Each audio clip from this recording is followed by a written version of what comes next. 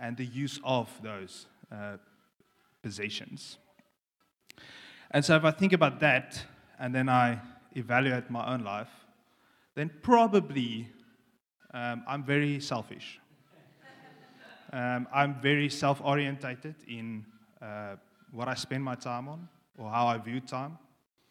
I'm very much selfish in securing my own comfort, safety, security, future in terms of wealth and finances, possessions. And so I've been challenged on a few things. And so the first one is that, well, it's probably not mine in any case. It is all God's. And so some scriptures for that, or just why I realized this just once again is, Matthew 6:21, where your treasure is, there your heart will be also. And so feeling that, perhaps my heart is shifted a little bit away from God's heart, when I look at where do these valuable resources focus on, then surely that really struck me quite hard. And so let's reposition our hearts. Okay? Psalm 24, verse 1, the earth is the Lord's and all it contains, the world and those who dwell in it. And so sure, it's not my time, it's not my money, my gifts, possessions, even not my life. It all belongs to God. Second thing is that I'm made in God's image. And so Genesis 1, and He is a generous God. God has blessed us in Christ with every spiritual blessing, Ephesians 1. God has lavished His grace upon us, Ephesians 1:7. God richly provides all things for us to enjoy, 1 Timothy 6. Our Father gives good things to those who ask, Matthew 7. Our Father graciously gives us all things, not withholding anything, including His Son. And so it is all His, and He is generous. And we are not the owners. And so when we think more about this ownership rather than stewardship, then we become selfish. You don't want to share with others. You become proud and not realizing that all we have is a gift from God. We also become ungrateful, focusing more on what we do not have rather than being thankful for what we do have. And we become short-sighted and think more of this life than the life to come. And so this all leads to really bad stewarding, and not being a good and faithful steward. And so, as the parable of the talents, as well as the authority that God placed on us in Genesis, it is not ours, it is His. Even our life is His, and we should steward it well. And if it is not ours, and we are comfortable with the fact that we are stewards, then we should probably ask the owner what you should do. And so Isaiah 30:21, thinking about asking the owner, and your ears shall hear a word behind you saying, this is the way, walk in it, when you turn to the right or when you turn to the left. And so there's the tension, the struggle, the faith and the trust in God. That'll build and grow as we walk this out, and so don't fear. But it's hard to open up that hand and let go, or open the hand to give, or open your schedule to set it aside and go. Go when God whispers. Give when God whispers. And so how much should we give? Everything. But especially that one thing. So Mark 12:44 says, they all gave out of their wealth, but she, out of her poverty or her lack, put in everything, all she had to live on. And Mark 10:21, Jesus, looking at the man, felt genuine love for him. There is still one thing you haven't done, he told him. Go and sell your possessions and give the money to the poor, and you will have treasures in heaven. Then come, follow me. So, what do you still have? What time do you still have that you still need to give to God? Like this woman, it might just be a little bit, or it might be everything you have. But where do you need to reposition yourself? So what is that one thing? There is still one thing you haven't done. Jesus tells you. Go and give blank. Go and do blank. Go and spend some time with blank. And you will have treasure in heaven. Then come and follow me on to the next, into deeper relationship, trust, and faith. So opening up your hand when God asks you will surely stretch you. It'll test your heart, and it'll require you to give up some control and place your faith and trust in God. But God is faithful, He's loving, and He takes care of His children. And His ways are above our ways of understanding. And so that's my challenge. Whether it's everything or just that one thing, what is God placing on your heart to do? To trust Him for when you are holding on to that thing that you hold dear, instead of allowing God to use you. So let me pray. Father, it all belongs to you. Our time, the resources you gift and bless us with, our talents, our abilities, even when we have grace for others, Lord. Father, it's all thanks to you. And Father, I ask that you would position our hearts back in line with yours. Father, may our ears be open to when you whisper. May our eyes be open to see the needs that you point out to us. And Father, may our hearts, our hands, our bodies, our wallets, and our calendars be flexible and willing to submit to when you ask, Lord. Thank you, Father, for this challenge, but more so for this journey of taking us deeper into faith with you, Lord. In Jesus' name, amen.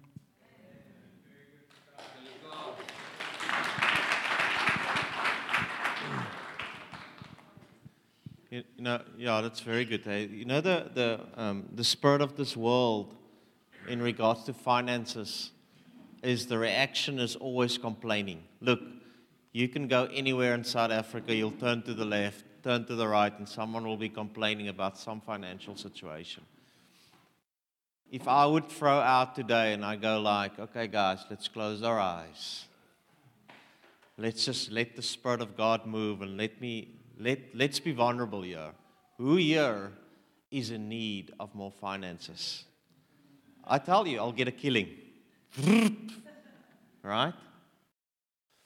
But what he said now really just struck me at this moment as the first response of thankfulness for what we have. Now, I think our natural tendency is to focus on what we don't have and the lack that we don't have instead of the thankfulness. And I think a response of faith today will be one to acknowledge that we have. It's one to acknowledge that we are blessed. And it would be one to be thankful, right? I think it will be much easier to give in any way if we change our hearts to that of thankfulness than just one of complaining and one of lack, right? So I want this, I'm going to ask us, I want a couple of prayers out of the congregation. Someone out of their 20s, someone out of their 30s. Here it becomes contentious from here on. 40s, let's stop at the 50s, all right. And then above. So I want to quickly, just as I see Koos and Tannie Treida here. I don't know, I don't want to guess your age now. I've never, but 35, all right. So I hope when you turn their age that whoever you are in this meeting can run half the pace that these guys are running for Jesus. So, was it last Sunday that you guys were in Worcester? Last Sunday, Martinez and LaSalle ministered in Worcester, and they took a community with them, and Koos and Tannie Trader went with them. In the church there's a couple that they've actually identified have great leadership on them. They actually think that there's eldership potential on them. But just in the process of trying to work things together and working together, they've actually started to lose that couple's heart. And in some ways, the leaders was afraid that they're going to lose that couple completely, even though all the potential that there is and so on. So the community with Martinez and LaSalle went there the Saturday evening to sleep over, spend time with the people, and then the Sunday they minister. They didn't know they made this big mistake, and they put Koos and Trader with this couple to sleep over that Saturday night there. Just nothing, just sleep over there. So the lead elder let me know. He said, "Listen here, I don't know what happened, all right? I don't know what happened. But when that couple came Sunday morning to church, it was a different couple. One night with Koos and Trader."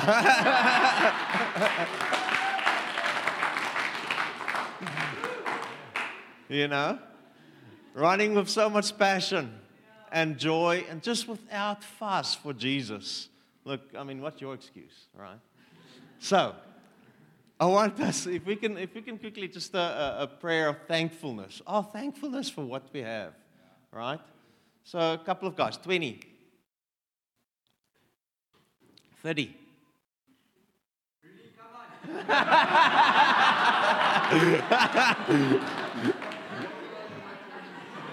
on. The guys are running away now. I mean, it's like someone in their 30s.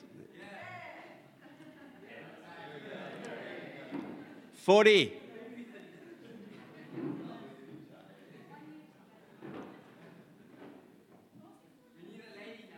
Yeah. 40-year-old. All right. And above.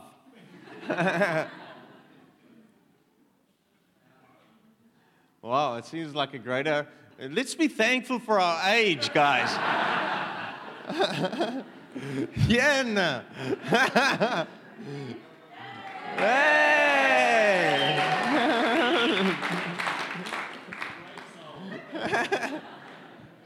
Would never say, really. But thankful. Yeah, thank you for the blessing of being young. Thank you.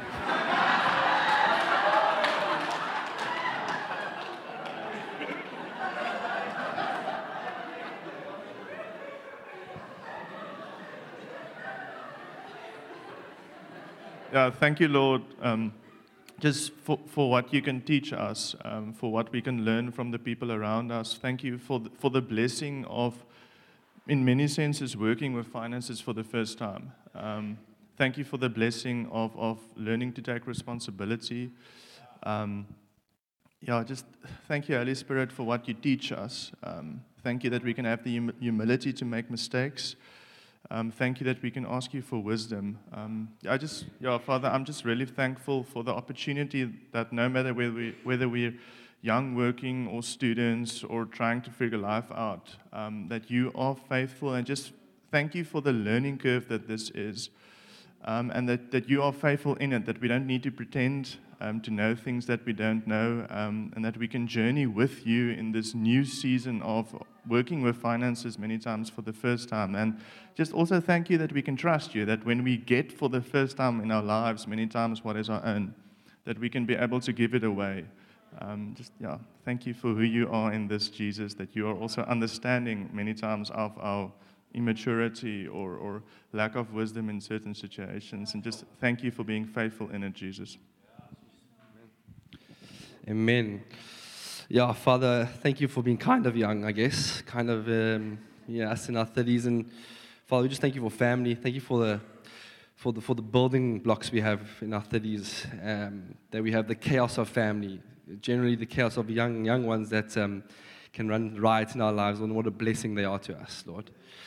We thank you for the building blocks of businesses. We're building blocks of cultures, of family cultures, and we just thank you for not only happiness. I don't want to be happy, I want to be joyful, Lord. And we just thank you for that. Thank you for not the worldly happiness, but this higher power connection of joyfulness, that the joy of the Lord is our strength, and not relying on happiness and the godly. And that speaks so strongly to family values, Lord, but that speaks so strongly to financial values. And we just thank you, Lord, for all the blessings you have upon our lives. And sometimes we can feel like we're in the trenches there with the kids, fighting away, fighting with the businesses, and just always understanding that your joy is what the ultimate price is, Lord, that you're raising family and raising young businesses to ultimately touch so many other people's lives, Lord. And we just thank you so much for the opportunity that we have and all the people's lives that we can touch, Lord. Yeah, in your name. Jesus, I might not be young, but thank you for health. I'm very thankful for health. But Jesus, I thank you that you're so lavish and so generous in the way that you've first given yourself to us by dying on a cross, Jesus. That was the most lavish thing and the most generous thing you could have ever done for us. So I thank you for that, Jesus. And I thank you, God, for finance. I thank you for the little bit that we have. I thank you for some of us might have more. But we thank you, Jesus, that every good and perfect gift comes from you. And Father, it was so significant for me this morning when Lucas said it's that thing of stewardship rather than ownership. And I pray, God, that we'll be people, that our hands will be open, that we will be generous, that we'll be sensitive to your spirit in the way that we give, and that we will be lavish givers in the same way that you've given of yourself to us, in Jesus' name. Amen. Yes, Father, thank you that we can, firstly, I just want to say that through all the years that you've always shown yourself faithful. And Lord, even, as we just, as we stretch ourselves out to serve you and to just walk with you and giving ourselves as a living sacrifice. Lord, you said, do not worry what you will eat or what you will drink or what you will wear, but seek first the kingdom. And you have shown yourself faithful. Thank you, Lord, even when we thought, when sometimes you think you're going to lack in this area or that area, that you always made a way. And we just want to thank you for that, Lord. Thank you that you are faithful and that you are true and that you are just. And we just want to honor you for that, Lord. Amen.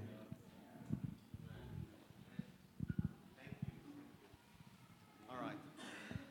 Now, the last thing before we preach, this is a very exciting thing for me, a really, really exciting thing for me.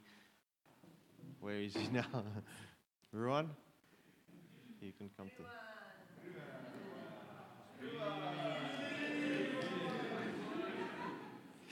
So, for those of you that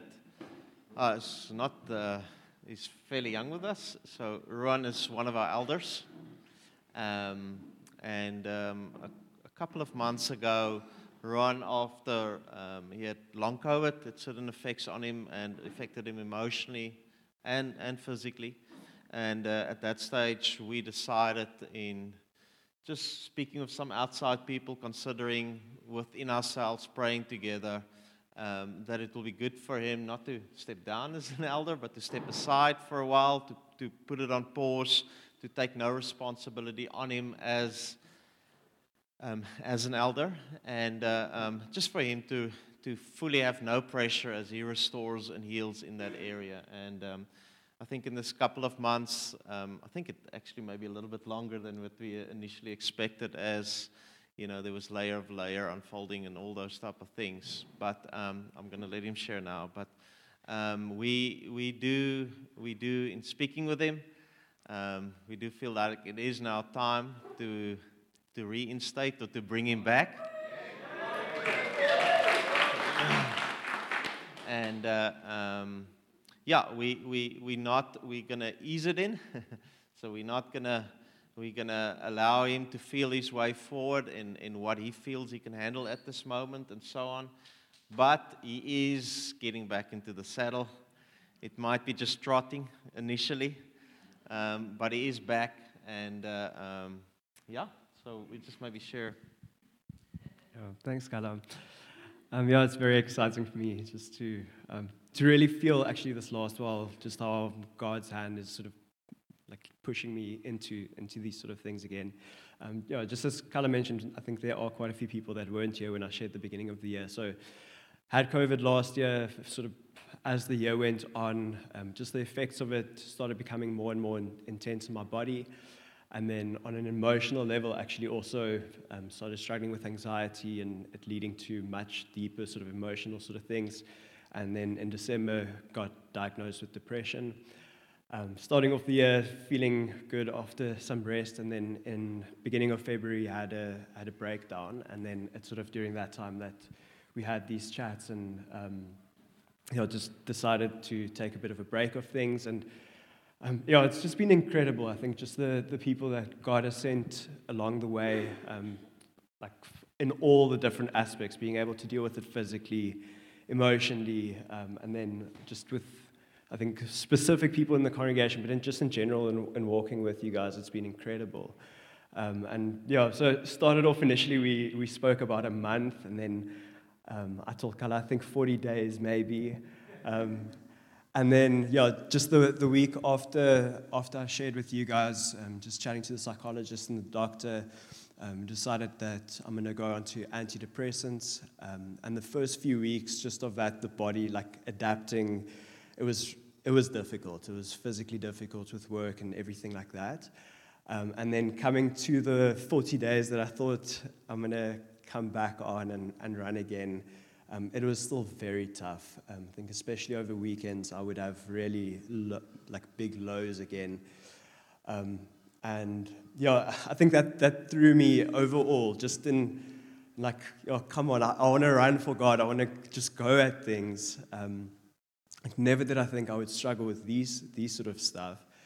And then just chatting to the doctors and stuff again, they actually had to double my dosage of antidepressants during that time.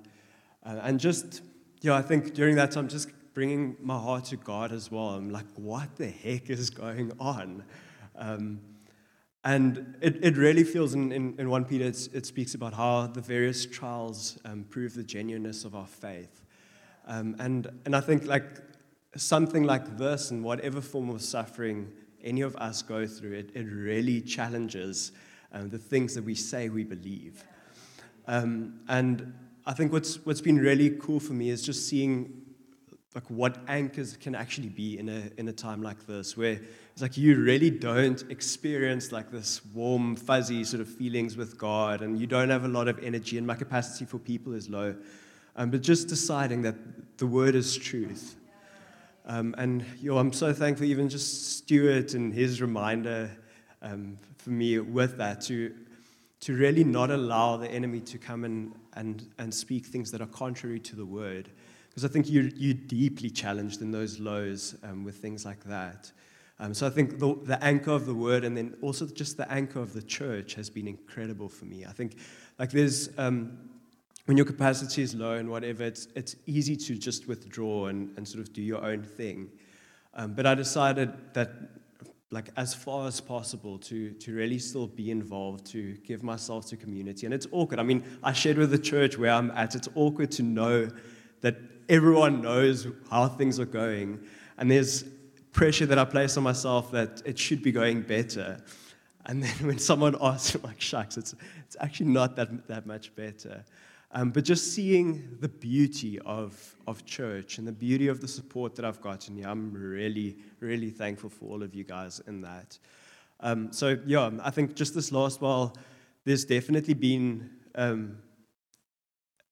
new Lewens list that has been restored, and it just feels like there's something God has been doing in my heart, and things have stabilized quite a bit. It's not I don't feel that I'm coming in confident and running. It does feel like I'm coming in with a limp and slightly nervous.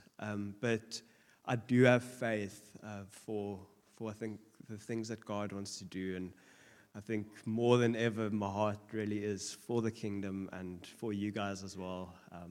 So I'm excited for what lies ahead.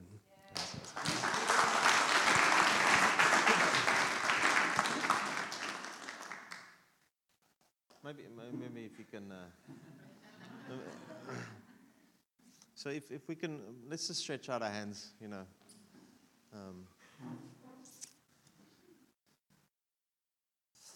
Oh Jesus, we all are on this journey to come and discover that your grace is sufficient. And Father, that which we bring to the table, whatever we thought and however significant we thought it is, has proven itself, Father, as worthless in compared to your Spirit and to your grace. Lord, and we're all on this journey of discovering that, Lord Jesus. And Father, we pray now for Ruan. Father, I think there were times in his life that he could say, I can do this. But this is not the time, Lord. Father, all that we stand on now is that, God, you can do this. We rely on you, and we hang on you, Father. Father, we thank you that you didn't just put him on a pause. You didn't just take him out of the game, Father, but you have worked the work in his heart, Father, to establish his faith, Father, and root him deeper in the dependency of you, Father. Father, I pray as an elder that's going to refunction, Father, Lord, that what will come out of him, Father, is not merely the strength of Ruan or the goodness of Ruan, Father, but, Father, the grace of Jesus, Lord Jesus. And I pray, Lord Jesus, I pray this for the congregation as he is representing leadership, as he is here, Lord, representing eldership, Father, that something of a new dependency on you will break over this congregation in Jesus' name. In Jesus' name.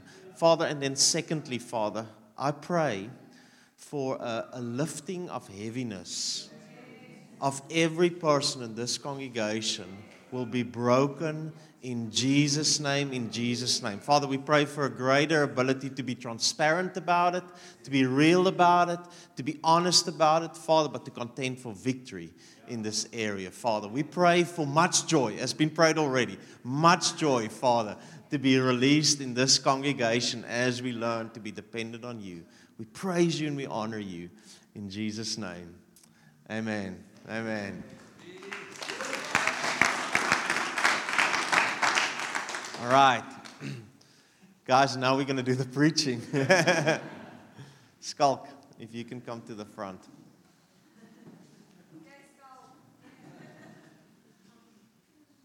Oh, I love this guy a lot. You don't know why, but you will soon discover why. All right. He's a real gift and a real blessing in the area of, well, in lots of areas. But he's gonna teach us a little bit on worship today, and go for it.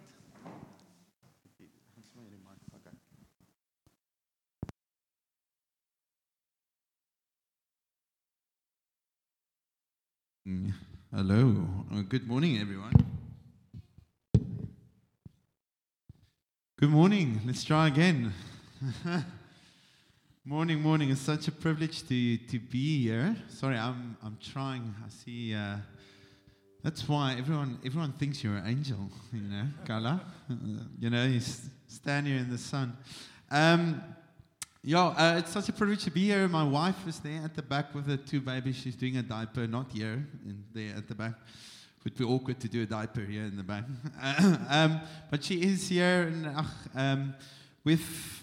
again, it's just such a privilege for us to be able to be here, and that you guys open up your hearts to receive from us.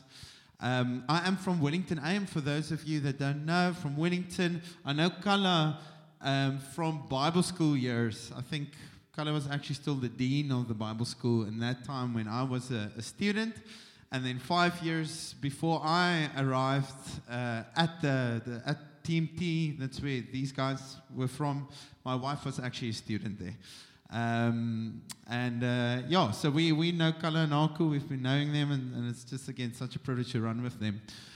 But I have a couple of things on my heart. But before we do that, because you guys listened now to quite a lot of things, I felt like one could say amen now in the end of everything and go home almost. But you can stand up quickly, just where you are. Let's quickly just pray.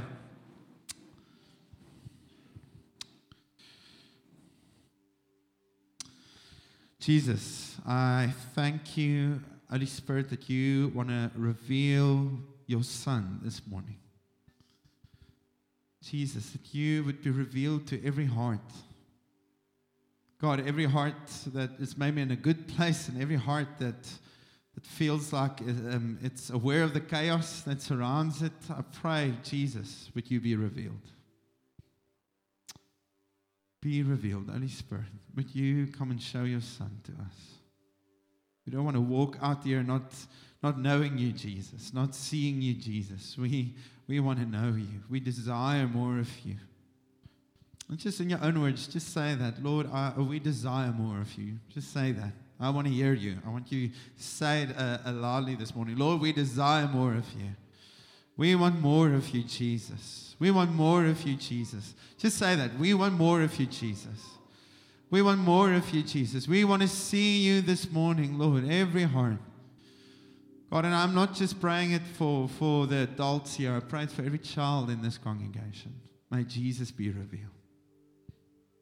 To every heart, Lord. To every heart. To every heart.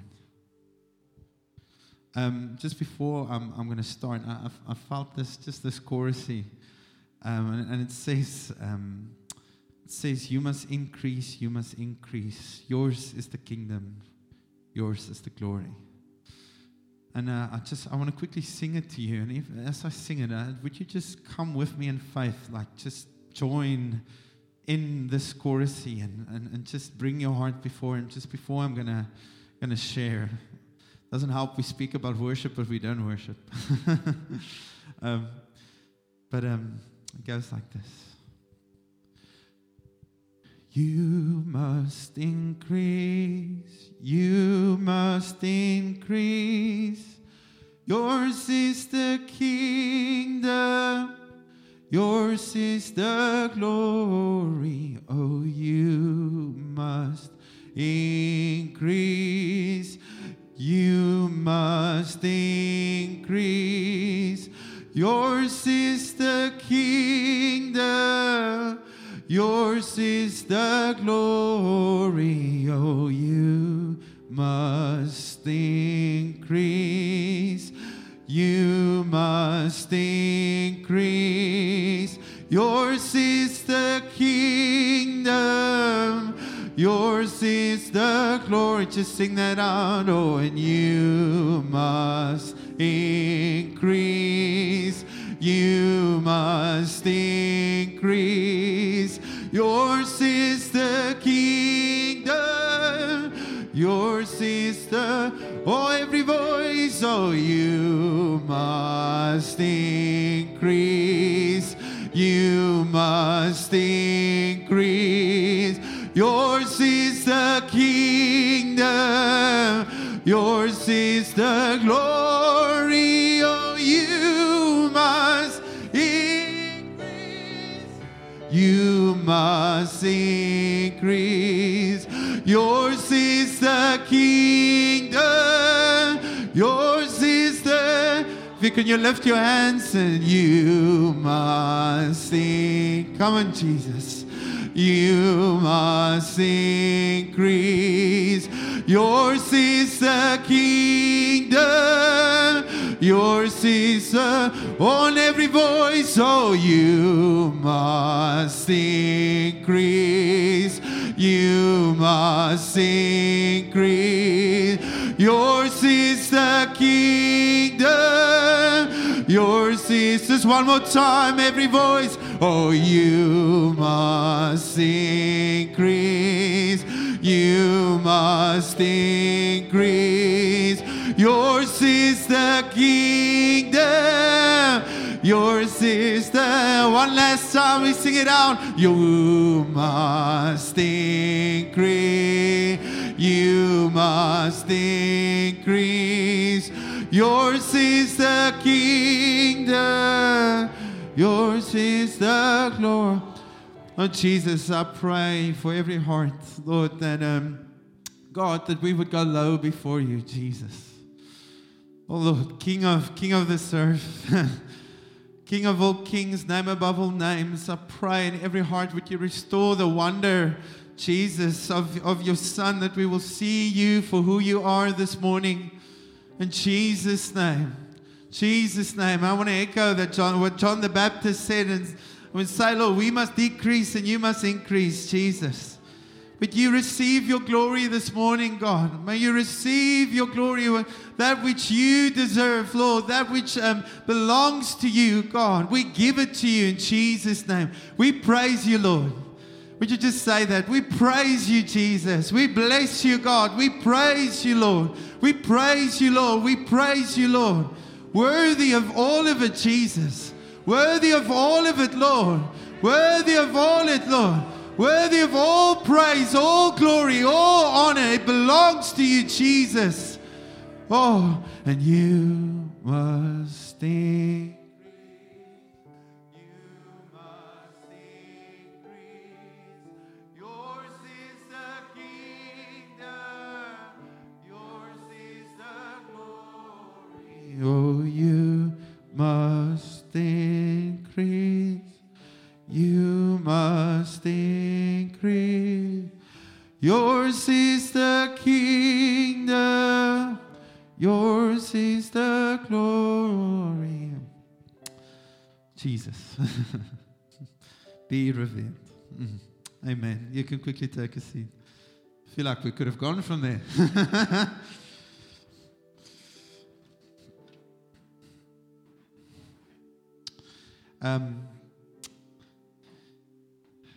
I would never forget it. Before my wife and I was married, or even before we dated, I actually came to a Stellenbosch AM service. You were still in the old building.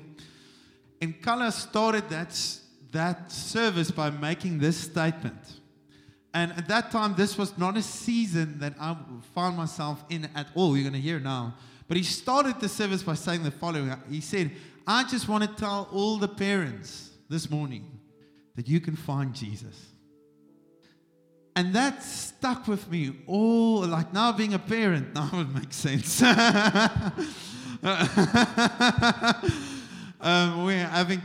have two children, but still I remember the morning when he said it, there was so much faith in the room, and I just realized what I actually want to say to you this morning. Because I know there's different circumstances here and different people from different places, and maybe there's to measure of busyness that you face. But I want to say, whether you're a parent, whether you're single, whether you're a student, whether you have a tough job situation, whatever it is, I want to tell you this morning, it's possible for you to find Jesus. It is. And contrary, he invites every heart in this place to see him. Every heart. Every heart. And I'm so thankful for that.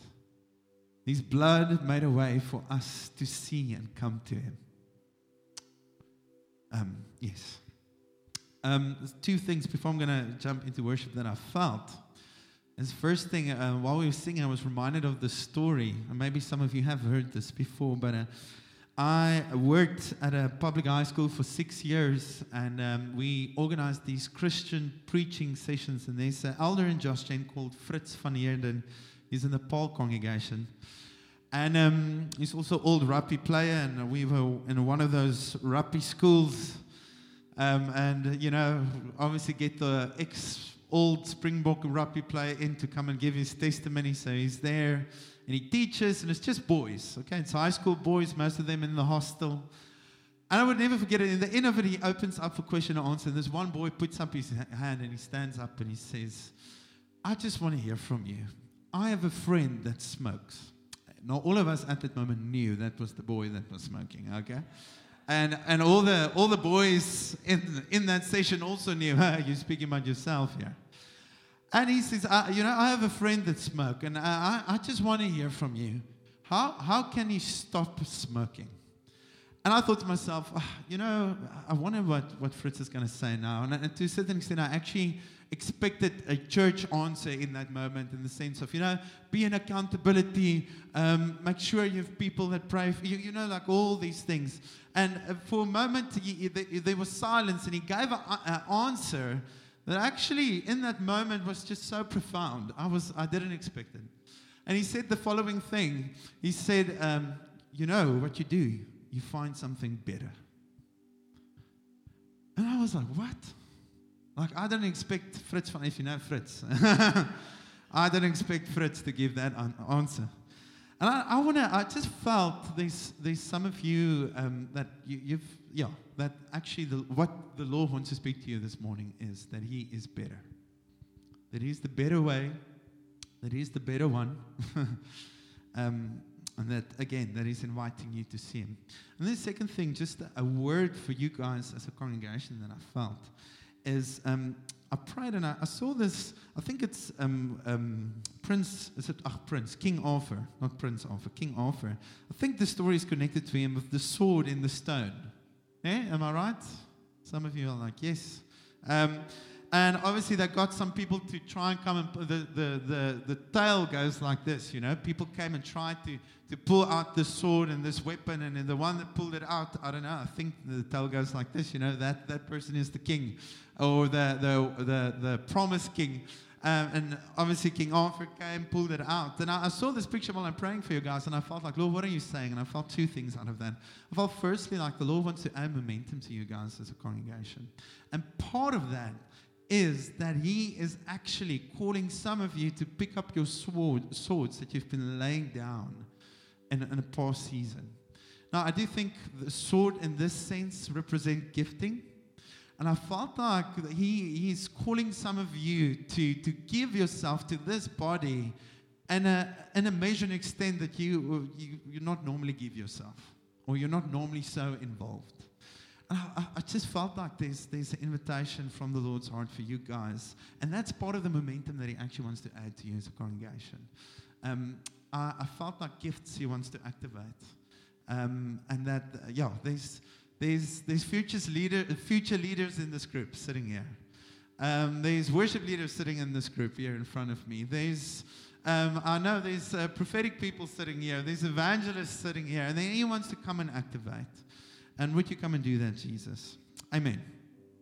Awesome. Okay. So what I'm going to speak on this morning is actually worship. I'm actually not going to be too long, because I don't think I have until when do you guys go? I started at 10. You preached the eternal. Merva's been for 3 hours. Okay. I'll give Merv a challenge. We'll see. So, I want to speak on worship, but I want to take you to two pictures of worship that you're going to understand now. And some of you that are in the worship circles or part of the worship team, you must probably, what I'm going to say is not necessarily going to be new to you, but maybe a reminder to you. Okay. And I think it's often good, if you read through the Psalms, you often see David writing, remember, okay? And it seems like Israel, they were professionals in forgetting. And with my 2 children, I've realized I'm also a professional in forgetting things. You can ask my wife. But may be a reminder to you. Now, I want to just start off here by saying this, that I believe all of us here, sitting here, each one of us, you were created to worship. It's in your DNA. It's the way that you've been placed together, created. The fact that you are created makes you a worshiper. When He spoke you into being, okay, and we see there specifically in Genesis 1-3, or maybe I'm going to take you to Genesis 2 verse 7. Genesis 2 verse 7. I want you to quickly see here. This is where it began for us. Then the Lord God formed the man of dust from the ground and breathed into his nostrils the breath of life, and the man became a living creature. You see, interesting, I always say this, but you're a combination of dust and his breath. You actually brought nothing to the party.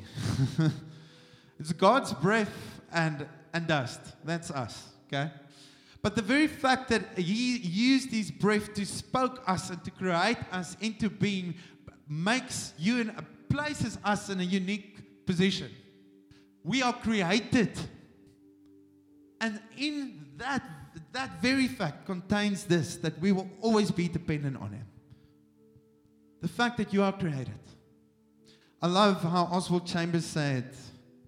He's a classic Christian writer. He said the following. He said, worship is giving God the best that he has given you. He takes this picture of, our worship is a response to Jesus. It's a response to the fact that you and I are created by him. He gave his breath. And now our life is a response to him. The cross, our life is a response to that. I often sit with people and say, I struggle to worship God because, he's not doing this or this, and I've prayed for this. Well, he died on the cross and he's resurrected, and that gives you reason to worship him forever.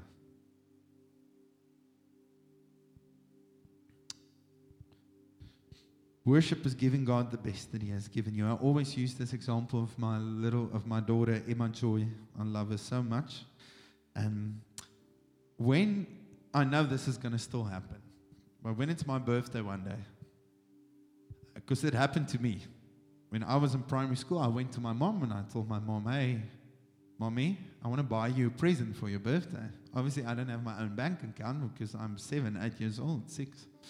And then she gives me 50 rand and I go to Woolies and I can buy her slippers, and she got slippers every year, okay? But obviously, when I bring that gift, she's like, she's so surprised, like, wow, I didn't expect that you will give me a gift. But obviously, she knew. And very much often, worship is like that. He loved us first. So now we can love him. We're so dependent on him. So dependent on him. Worship is giving God the best that he has given you. Amen? So I have this question. What sustains our worship? Why do we worship? Why do we come together like this? Why do we sing songs? Why must we work with our finances in a godly way? Why must we, why do we pray? Why do we do all these things? Why do we worship? What sustains our worship? And I want to quickly take you to 2 pictures, okay? And the first one is in Revelation 4. Now, I know for most of you, you must probably stay out of the book of Revelation. And it's just weird for you. But there is this picture in Revelation 4. We see worship playing off in heaven. There's this throne, and it's surrounded by heavenly creatures and the elders. And we have this picture of Jesus being radiant, being on his throne. And in the middle of that, we see the creatures crying out. They use this term, holy, holy, holy. And often we use it in our worship songs. Ne? So they say, holy, holy, holy. And then it says, actually, the elders would fall before them, okay? And they have crowns on their heads. And the word says they cast their crowns before him. And this is where we're going to go on at Revelation 4 verse 11. And they say the following, these elders, when they cast their crowns, they say, you are worthy, our Lord and God, to receive glory and honor and power. For you created all things, and by your will they existed and were created. So why is this piece of scripture important? You see 2 things happening here. Here Jesus is on the throne. If that had to happen here, visibly in front of you this morning, there's suddenly a throne, Jesus on it, he's seated, he's radiant. All of us most probably here will not listen to my preach. Okay? We will be on our faces before that throne, and that is that. No one has to say anything. And I can just imagine that scene in heaven when they see him.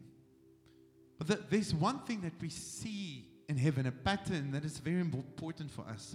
You see, they behold him and then they proclaim who He is. They behold Him and they proclaim who He is. They look at Him and say, holy, holy, holy. There is no one like You. The elders say, worthy, worthy, worthy. If you think of the word worthiness, I often think of a scale, okay?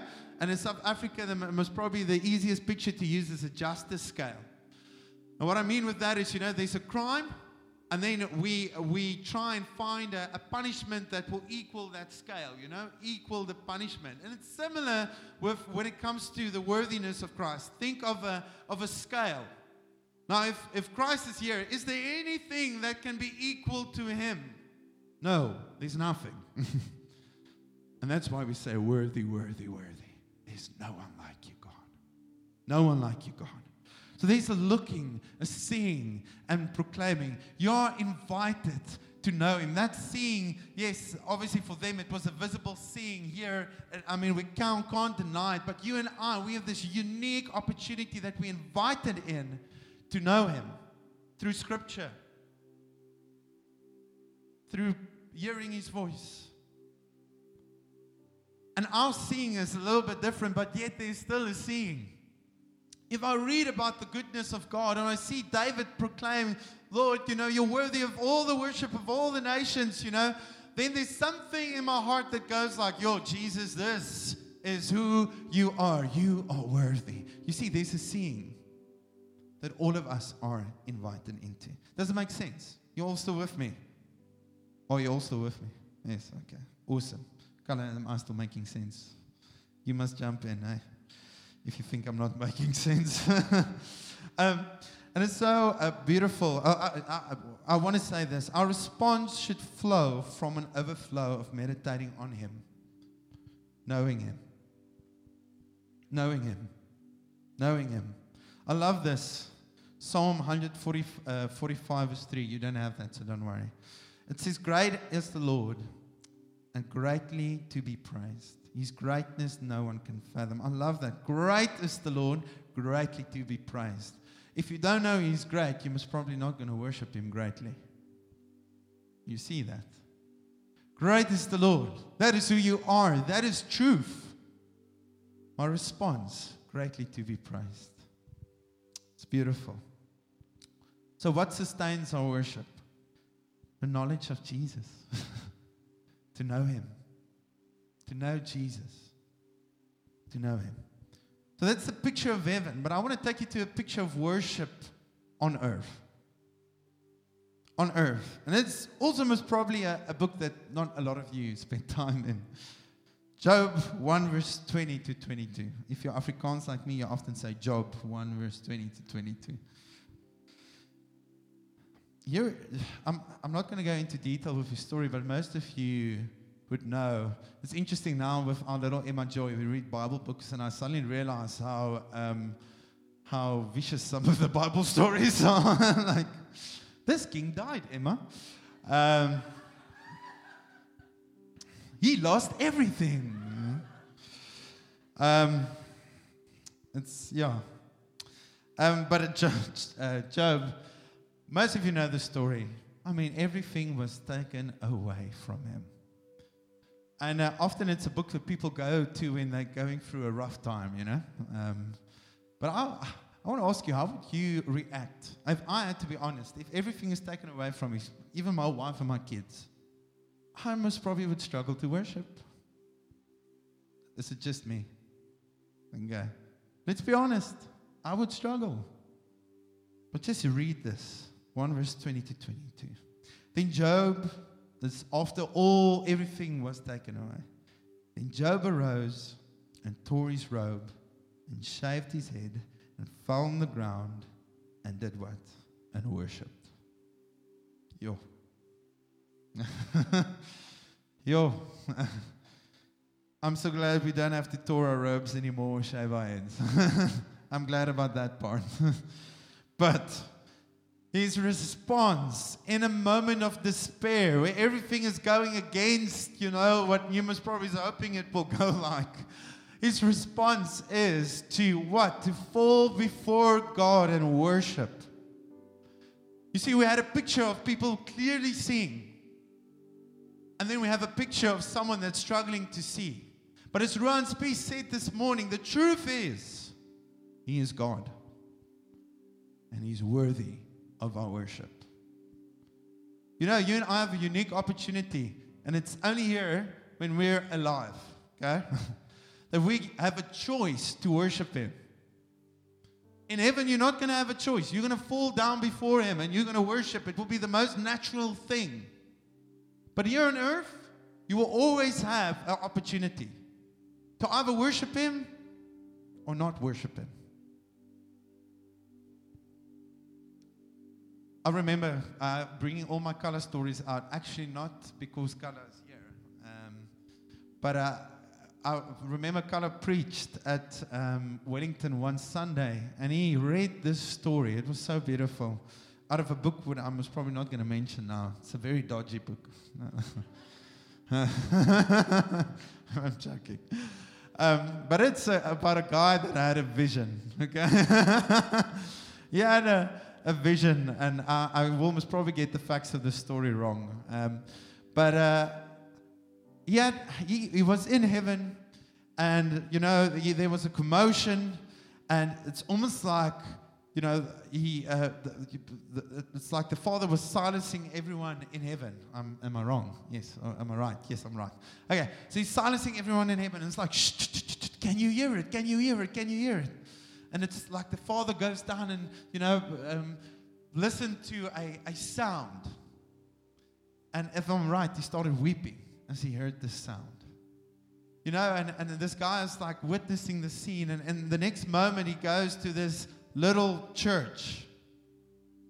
I mean, it was probably a smaller church than this. And it's not a beautiful church. It's like, whatever, like 20 people less. It's like broken people. I don't know. I don't know if he was very specific about that. But he said these group of people were worshiping. And it wasn't necessarily a beautiful sound. They were, pressing in and giving their best in that moment. But it wasn't necessarily, like big worship, But there was something of that sound that moved the heart of God.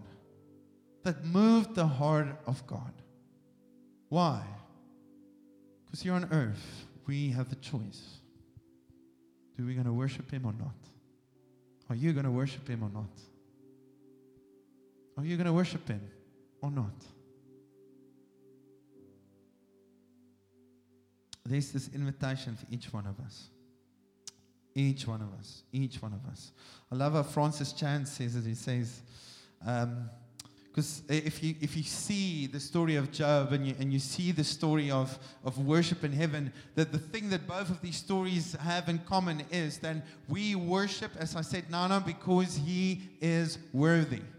He is worthy. That sustains our worship. That is the reason we will worship forever and ever and ever. Just if you go back to that scene in heaven, they could have said anything in that moment to describe God. They could have said, God, you are like this and this and this and this and this and this. But what did they choose? Holy, holy, holy. Worthy, worthy, worthy.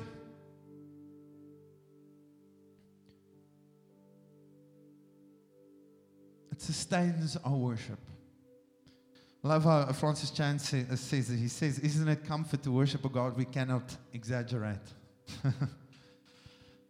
There's nothing that you can say or sing that will be like, okay, that was now enough. Okay, we're done with our worship. We've reached the end of it. We've said what we had to say, and that is that.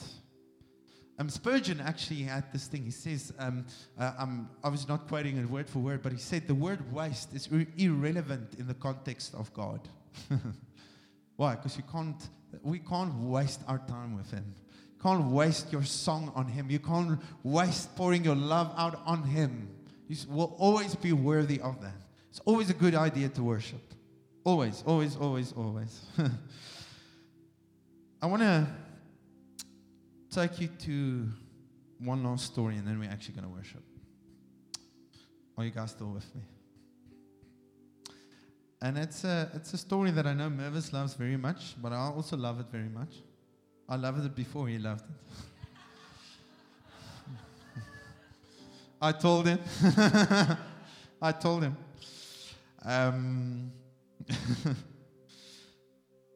It is the story of Mary of Bethany. And I want to take you quickly to John 12, verse 3. 12, verse 3. Did I not give that to you? It's fine, I have it here.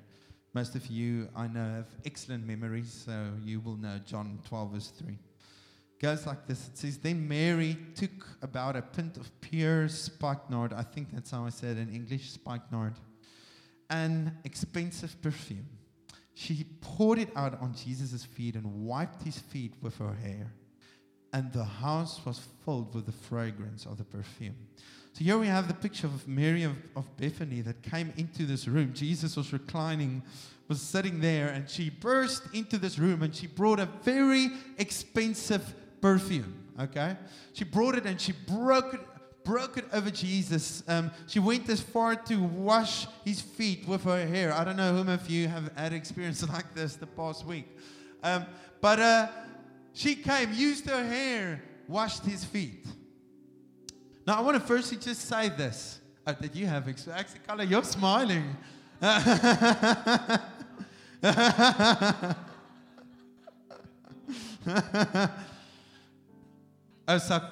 Sakura. Oh, okay. I have a story about Sakura. I'm not sure if I must tell it now. I remember I was at a community at Kala and Naku's house, and we were dipping rusks in our coffee, and Sakura saw that.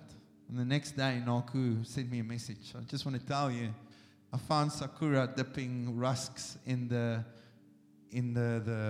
emmer where you wash the floor, that water, and eating it. But anyways, I remember.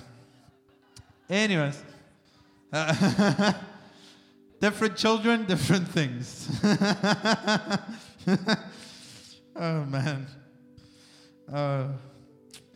Our little Emma is, sorry, I'm going to go on now, but our little Emma is so cute because my wife and I, we lead worship quite a lot, so obviously we expose her in leading worship, but we realize obviously she's 2 years old, she doesn't have understanding of what she's doing, but she would copy all the movements we do in worship, so we find her in our house in front of the, if Ingrid plays worship, just standing like that.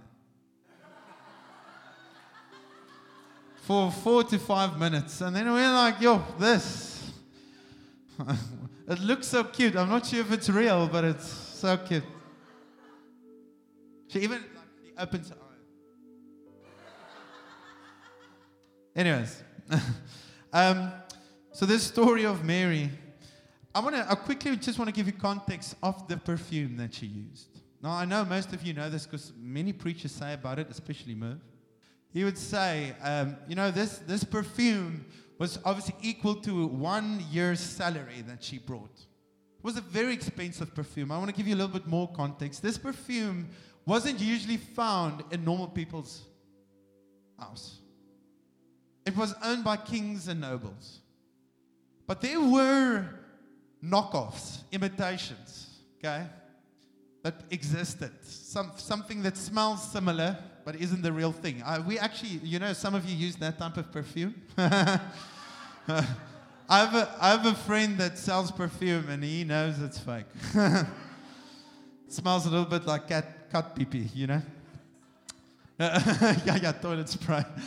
But anyways, but the Bible actually used the specific word there that tells us it's not a knockoff. This is the real thing. Now, what made it so expensive, it had to come all the way from India. The whole process is they had to take grass and they had to squeeze, a type of juice out of the grass. And it was like a whole process. And then it had to, obviously, it had to travel all the way there. And as it got there, it was just so expensive and rare. And then you have Mary that had this perfume. And that baffled me a little bit. How did she afford it? How did she afford it? And I went and I did a little bit of research. I know Saki is very, I learned it from Saki to do research. Thank you, Saki. Thank you. But I went and I did a little bit of research. And I saw, although there's a little bit of disagreement about it, it seems like the logical conclusion is that Mary had to sell things to buy this perfume. She had to go and sell things out of her household to be able to afford this perfume, take it to Jesus, and in one moment, break it and it's gone. Why did she do that? When she walked into that room, there were people in that room. Why was she the only one that did that? Because she saw the worth of Jesus. In a room filled with people that didn't respond the same way. But she knew this one here, he's worthy. He's worthy. Isn't that beautiful? It was just so beautiful that she would go and most probably had to go and sell things, to bring something and waste it in a moment. But then we have, in the same story, we have our beautiful brother Judas. And Judas go and say, what happened here? She took that, which is so expensive. We could have sold that perfume. We could have used that money. We could have given it to the poor. Sounded like the right thing to do in that moment. But what is the difference between Judas and Mary? You see, Mary wasn't in it for herself. Judas walked with Jesus, but he was filled with selfish ambition. In the contrary, the word says that he was a thief. He stole money. He stole money. It's interesting that when Judas actually went and brought the guards to Jesus, he gave a kiss.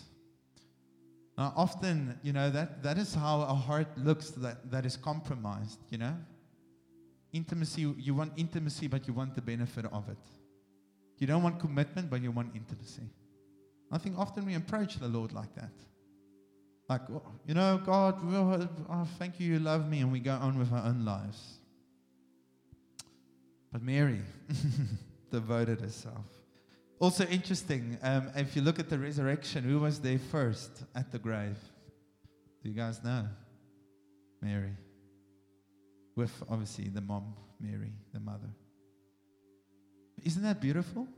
Jesus is dead, and in their heads, he's still in the grave. And yet, she still showed up. Oh, that's so beautiful. Anyways, for me, that's so beautiful. Maybe, I'm not sure if it's beautiful to you guys, but it's beautiful to me. What I want to say this morning is this invitation, we see how Mary responded. She saw the worth of Jesus, that each one of you in this room are not just called to live your lives, but you're called to live your lives in light of His worthiness. You're called to live your lives in light that He is worthy. Great is the Lord, greatly to be praised. Great is the Lord, greatly to be praised. And I want to end off with this. How do we respond? What is our posture? Like, how do we respond to a God that is worthy? How do we respond? What do we do? Now, if you look at this scene in heaven, if you go back to Revelation 4, what did the elders do? They say they cast their crowns before Him. Those crowns is our accomplishments, those things that give us significance, those things that give us worth and identity, our rewards. They took all of that in light of who Jesus was, and they threw it down before Him. They went low. If you look at Job, what did he do? He fell on the ground and he worshiped God. He went low. What did Mary do? What did Mary do? Huh? She went low. Where I come from is a guy called Andrew Murray in Wellington. And he says the following. He says, humility is the displacement of self by the enthronement of God. In light of His worthiness, the only response that makes sense is to go low. It's to go low. It's not about you. It's not about us. It's about Him. It's about His glory. May we not be people that just hold on to a little bit of glory. I just want a little bit of recognition and a little bit of this glory. Oh man, He deserves everything. And you're called to go low before Him in light of His worthiness. I'm not speaking about a religious humility. You know what I mean? I'm speaking about when we know Him, This is supposed to be almost a natural response in our hearts when we see Him. When we see Him. Amen. You can quickly close your eyes.